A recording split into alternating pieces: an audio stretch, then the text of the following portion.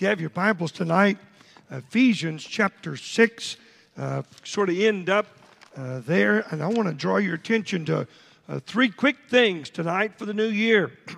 You'll notice, if you would, we're speaking about being prepared to fight the devil. You'll notice he says in verse number 10, Ephesians 6:10, finally, my brethren, be strong in the Lord and the power of his might. So my dream for all of you in this room is that you're strong enough this year to consistently do what is right, to consistently be a light to the world. Now notice, he gives very few things here, but you'll notice the last one we ended up on, you'll notice it was in verse 16, above all, taking the shield of faith. Now folks, tonight, everybody in this room has got to have a confidence in the Lord. That's the definition of faith. An assurance of the Lord. That he keeps his promises. That he loves you. A faith that he will answer your prayers. It is a confidence in him. You need that. When Satan fires, you'll notice a fiery dart. You'll see here, he says the only thing that quenches those fiery darts. And the darts are arrows or they're missiles, literally, the definition of the word. They didn't have the word missile during the writing of Scripture, but it was like they would use those machines and throw things up on the wall. They would shoot arrows and they would put them on fire. And when they would hit something, it was wrapped with kind of an oil, and it would begin to burn. You couldn't put it out with water very easily, and so these things would burn down whatever they hit. And he said, look, the old devil will burn your life down unless you have faith in your God that is so strong that it's the only thing that will put out the fire. And you need faith tonight. Every teenager needs faith that the Lord loves you, that he'll answer your prayers, that he'll defend you. Notice, if you would, he says that you should be able to quench all the fiery darts of the wicked. Now, I like this, all of the fiery darts. He said your faith can quench every dart that they fire. Your God is not real. I know he is. Your God can't do it. He's all powerful. Your God doesn't love you. That's the reason why Job's friends, boy, they really ragged on him, because if you were the Christian you say you are, God wouldn't be doing this to you. We all know that the Lord uses difficulties in our lives to make us stronger. It is not true that the Lord never gives difficulty to those he loves, because he's trying to grow us. He's trying to let the world see. And in Job's situation, he was trying to prove to one person that Job loved God. And who was that? Specifically mentioned in Scripture. Satan. Satan came to the Lord and said, oh, you blessed him, so he's sure he's going to love you. But you take away your blessings and he'll curse you to your face. Folks, that ought not be the way it is for us tonight. We ought to trust the Lord through thick and thin. Now, I want you to notice very quickly three quick things. Number one, verse 17. And take the helmet of salvation. Now, these are things that we put on to go to battle. The breastplate of righteousness, your feet shod with the gospel, the shield of faith. And remember from 2 weeks ago, the shield of faith was, the word is for a door. It's not just small little shield. It was a door like that door, that you stand behind it. And that faith quenches every dart that Satan fires at you, every missile that he fires at you. You stand behind the shield of faith. I know my God. Job made a great statement. Chapter 9, I believe it is, verse 17. He said, though he slay me, yet will I trust him. Now that's faith. Where are we with our faith? So we get the shield of faith, but every soldier needs this next one, a helmet of salvation. Now, What he's trying to say here is you need to know that you're saved. If you put on that helmet of salvation, your head is protected so that a bullet fires your way, an arrow fires your way, a hatchet, you're in hand-to-hand combat, your head needs to be protected. And he says, in the spiritual life, you need to know that you're saved. It needs to be settled. And so tonight, everybody in this room, you will not win the victory if you don't know that you're saved. It is a fundamental thing in the Christian life. Jesus, through the scripture writing of John, 1 John 5:13, these things have I written unto you that believe on the name of the Son of God, that you may know that you have eternal life. I want you to take your Bible and turn me, if you would, to John chapter 5, if you would, please. John chapter 5. I want you to just see a few verses. John chapter 5, very quickly. Notice with me, if you would, John chapter 5. And notice with me, if you would, in verse number 24. Notice this passage. Verily, verily, or surely, surely, I say unto you, he that heareth my word and believeth on him that sent me hath everlasting life. It's permanent. You have it right now. And notice, and shall not come into condemnation. You'll never be standing before the judgment. But you'll notice why?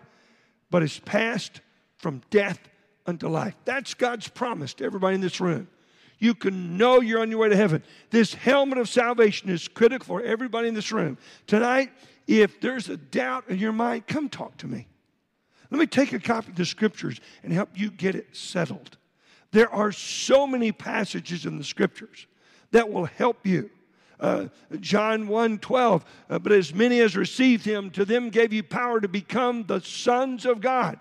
You can't reverse a sonship. You can't reverse a birth. And Jesus said you must be born again. Physical birth, second time spiritual birth, born into God's family. That can't be reversed. Yeah, but Pastor, what if you commit suicide? It can't be reversed. What if you get angry? It can't be reversed. If your children did things that were horrendous, would they stop being your children? The answer is no. Sonship, daughtership is permanent because it's by blood. And that's why Jesus died, to give you and I the gift of eternal life. And it is just that. It lasts forever. And he says, I want you to know that. Put on the helmet of salvation. Make sure you know it. Notice number 2, I want you to see, he says in verse number 17, and the sword of the Spirit, which is the Word of God. Now, if you'll notice, the sword is the only offensive weapon. It's the only offensive weapon a Christian's got. It's that you know the Word of God so well that you can stand up to questions, to doubts. If you have your Bible, turn, if you would, to John chapter 4. I'm sorry, take just a second, quickly. John chapter 4, and you'll notice, I said the wrong book. I'm sorry. I believe it's Luke chapter 4. Yes, it is. Luke chapter 4. Notice, if you would, Luke chapter 4. And Jesus, being full of the Holy Ghost, returned from Jordan. And you'll notice, being tempted, verse 2, 40 days tempted of the devil. And those days he did eat nothing. And you'll notice in verse 3, and the devil said unto him, if thou be the Son of God, command this stone that it be made bread. So he looks at Jesus and he said, look, let me give you something to do to prove that you're the Son of God. And Jesus, notice in verse 4, every doubt or question or proof is answered by Jesus with the scriptural passage. Verse 4, Jesus answered him saying, it is written. That's why we need to know our Bibles. Man shall not live by bread alone, but by every word of God. So he gave Satan a rebuttal by using the word of God. He took out the sword of the Spirit and cut him. Notice, if you would, verse 5, the devil taketh him up unto a high mountain and showed unto him all the kingdoms of the world. And notice, if you would, in a moment of time, and the devil said unto him, all this power will I give thee, and the glory of them, for that is delivered unto me, and to whomsoever I will give it. If thou wilt worship me, all this shall be thine. And Jesus answered it with the scripture. And Jesus answered and said unto him, notice, get thee behind me, Satan, for it is written, thou shalt worship the Lord thy God, and him only shalt thou serve. Folks, that's why you need to know the Word of God. Everybody in this room, every man, woman, boy, and girl, we need to know the Word of God. So when Satan comes to us and said, remember he came to Eve, and he said, look, hath God said? All she had to do was say, yes, God said, don't eat of that tree. But she didn't quote God. And so she fell. Notice number 3, the third thing, verse number 9. And he brought him to Jerusalem and set him on a pinnacle of the temple and said unto him, if thou be the Son of God, cast thyself down. And notice what he does. He quotes Scripture. So Satan knows how to use the Word of God too, but he always takes it out of context. Notice what he said. For it is written, he shall give his angels charge over thee to keep thee, and in their hands they shall bear thee up, lest at any time thou dash thy foot against a stone. And you know what? That's a quote from Scripture. But do you think God meant for him to stand upon the pinnacle of the temple and jump off and say, the Lord said he'd protect me? Absolutely, he didn't mean that. While you're in the will of God, he said, I will send my angels to protect you. You are secure in me. And everybody in this room, you're secure in Christ if you're in the center of his will, and Satan cannot get to you unless he asks permission from God, and then the Lord is right there with you. There is no temptation taken you, but such is common to man. But God is faithful, who will not suffer you to be tempted above that you're able, but will with the temptation also provide a way of escape, that you may be able to bear it. Jesus never leaves us.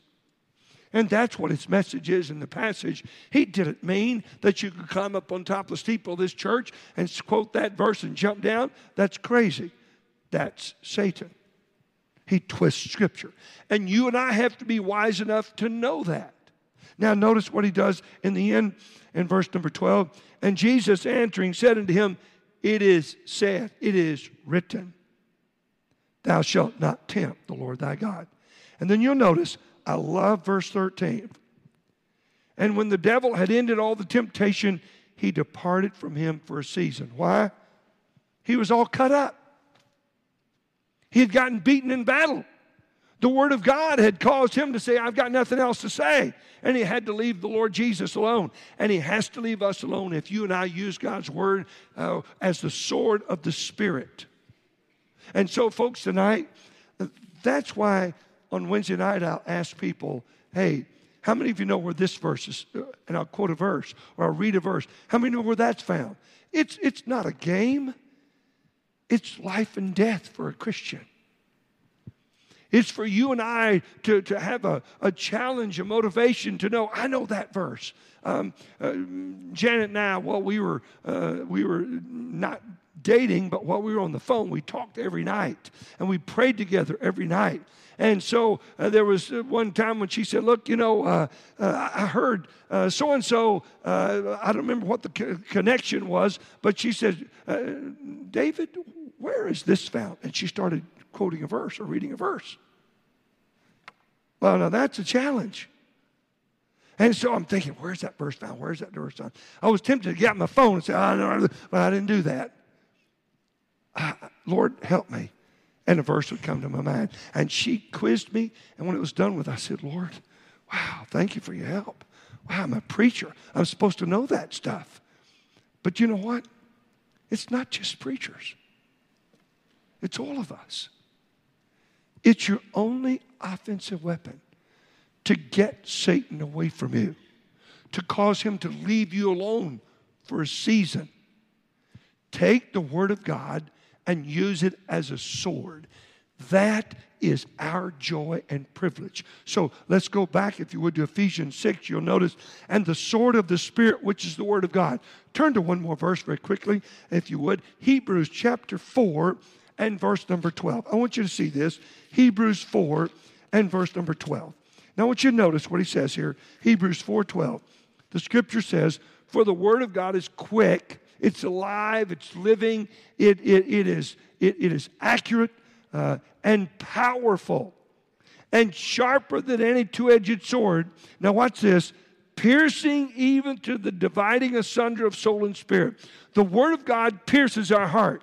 It's designed to pierce the heart of human beings.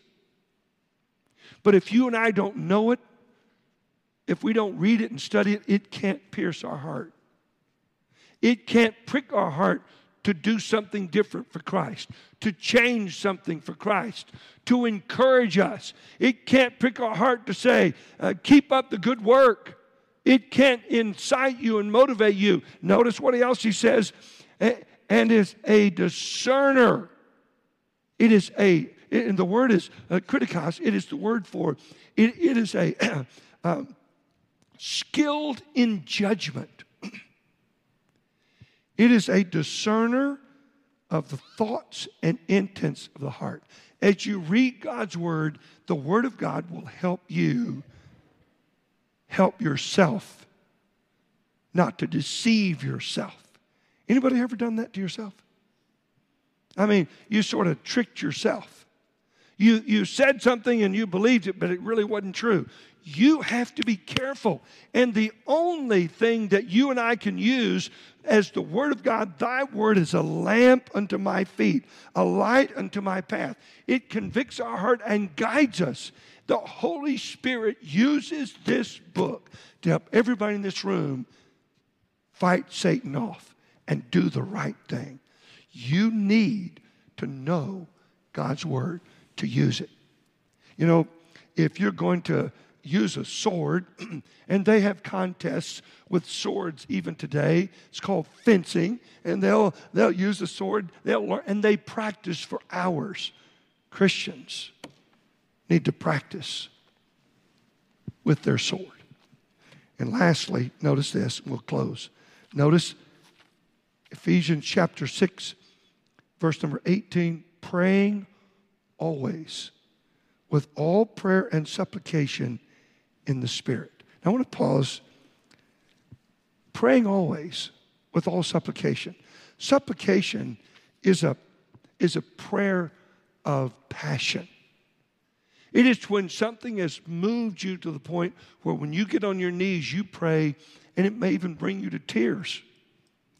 It causes your heart to be connected to God on your knees. Praying always. Folks, it is your communication to God. How is it that Christians, we don't communicate with the Lord every day, multiple times? Daniel prayed 3 times a day. Look, it's not like the Muslims that have 5 times during the day they pray. It is rote prayer. It is the same thing all the time. It is not a rosary that you pray. It is not something that you do that's repetitive. It is that there's something in your heart that so burdens you, you must bring it to the Lord on many occasions during the day. And you know what? You pour your heart out. Lord, this is killing me. I need your help. Lord, could I talk with you for a minute? And you pour your heart out. You supplicate with the Lord. Christians don't have the confidence in their God to take their burdens to Him hourly. He said praying always. Folks, this is the year for us to become true soldiers of Jesus Christ. And we can't do that without the helmet of salvation, the sword of the Spirit, and the power of prayer in all of our lives. I have a story that I was in a bookstore. I pulled out a book and I started reading. And I read a portion of a book. It just caught my eye. And as I began to read it, I began to get sort of drawn into the story. There was a missionary. And I you may remember it, a missionary, but it causes me to know the power of our prayers and the importance of our prayers. There was a missionary in Africa, and he was in town to buy medicine, rode his motorcycle in town. He saw two men fighting in the street, and he went over and spread them apart. One was bloodied, and he got that guy and began to help him. And he began to cover up his wounds. He was sort of a medical missionary, and he covered up his wounds and helped him. And then he rode off. And as he rode off, those two men fighting in the street were thieves, and they watched him ride off, and there were others. And so they followed him into the jungle. And he would have a 2-day trip. He'd spend the night in the jungle, and then he would proceed on to his village and help his people. Every week or two, he would have to travel to get his medicines for his clinic. And so he'd always pause in the jungle, put up a fire, and camp out.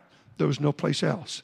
And he said, I was sleeping that night, and I got up, and he said, you know, I got up the next morning, and I went on.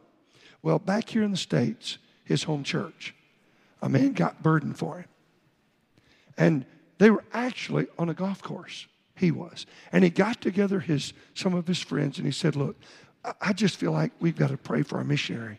I've got a burden for him. I don't know what it is, but we need to pray for him. They got together.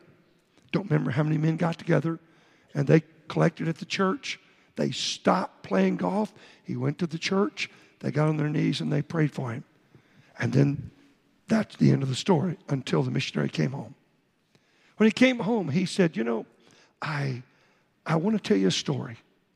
He went back into town, and he saw the same guy. And as he began to talk to him, he says, you know, he said, I just want you to know we were going to rob you. And he said, and we were going to kill you so you couldn't identify us. But you had, and he mentioned a number of guards around you. He said, I didn't have any guards around me. Oh, yes, you did. He said, all of us saw them and counted them. He said, it's too many for us. And we left you alone. He said, that's not true. He said, it is true. We saw them. And he was telling the story. And he says, so strange things happen in Africa. And after the service, a man came up to him and said, you know what? There were, and I forget the number, 10, 12 men, 8 men. We all met. He said, you said 8 men, and I'm just picking a number because I don't remember what it was. 8 men. He said, there were 8 of us that got down and prayed for you that day after the golf course. Praying, always. If you have a burden for something in your heart, stop and lift it to the Lord. Do you understand? Do I understand the power we have with our Heavenly Father? He said you can move mountains. Are we going to take this year and become soldiers for Jesus Christ? Let's bow our heads for a prayer tonight. I just want to challenge you. I'm just going to have a pianist play a verse of invitation hymn. We're not going to sing. I'm just going to ask you to stand, if you would, please. We'll have a word of prayer. And maybe you need to come to this altar and say, Lord, I want this to be the year I become a real soldier for you. I want to learn to pray. Lord, I want to learn to use God's word. I want to read my Bible through this year. I want to have power with God. I want you to come. Lord Jesus, you see our hearts today. Lord Jesus, I want us to be soldiers. Lord, I want to be a soldier for you. I want to know my Bible. Lord, I want to use it wisely. Lord, I want you to use God's word to guide my life. Lord, I want to have power on my knees. Lord, I want to protect our missionaries on the field. Dear Lord Jesus, would you help the people of Temple Baptist Church tonight to become soldiers this year? In your name we pray. Amen.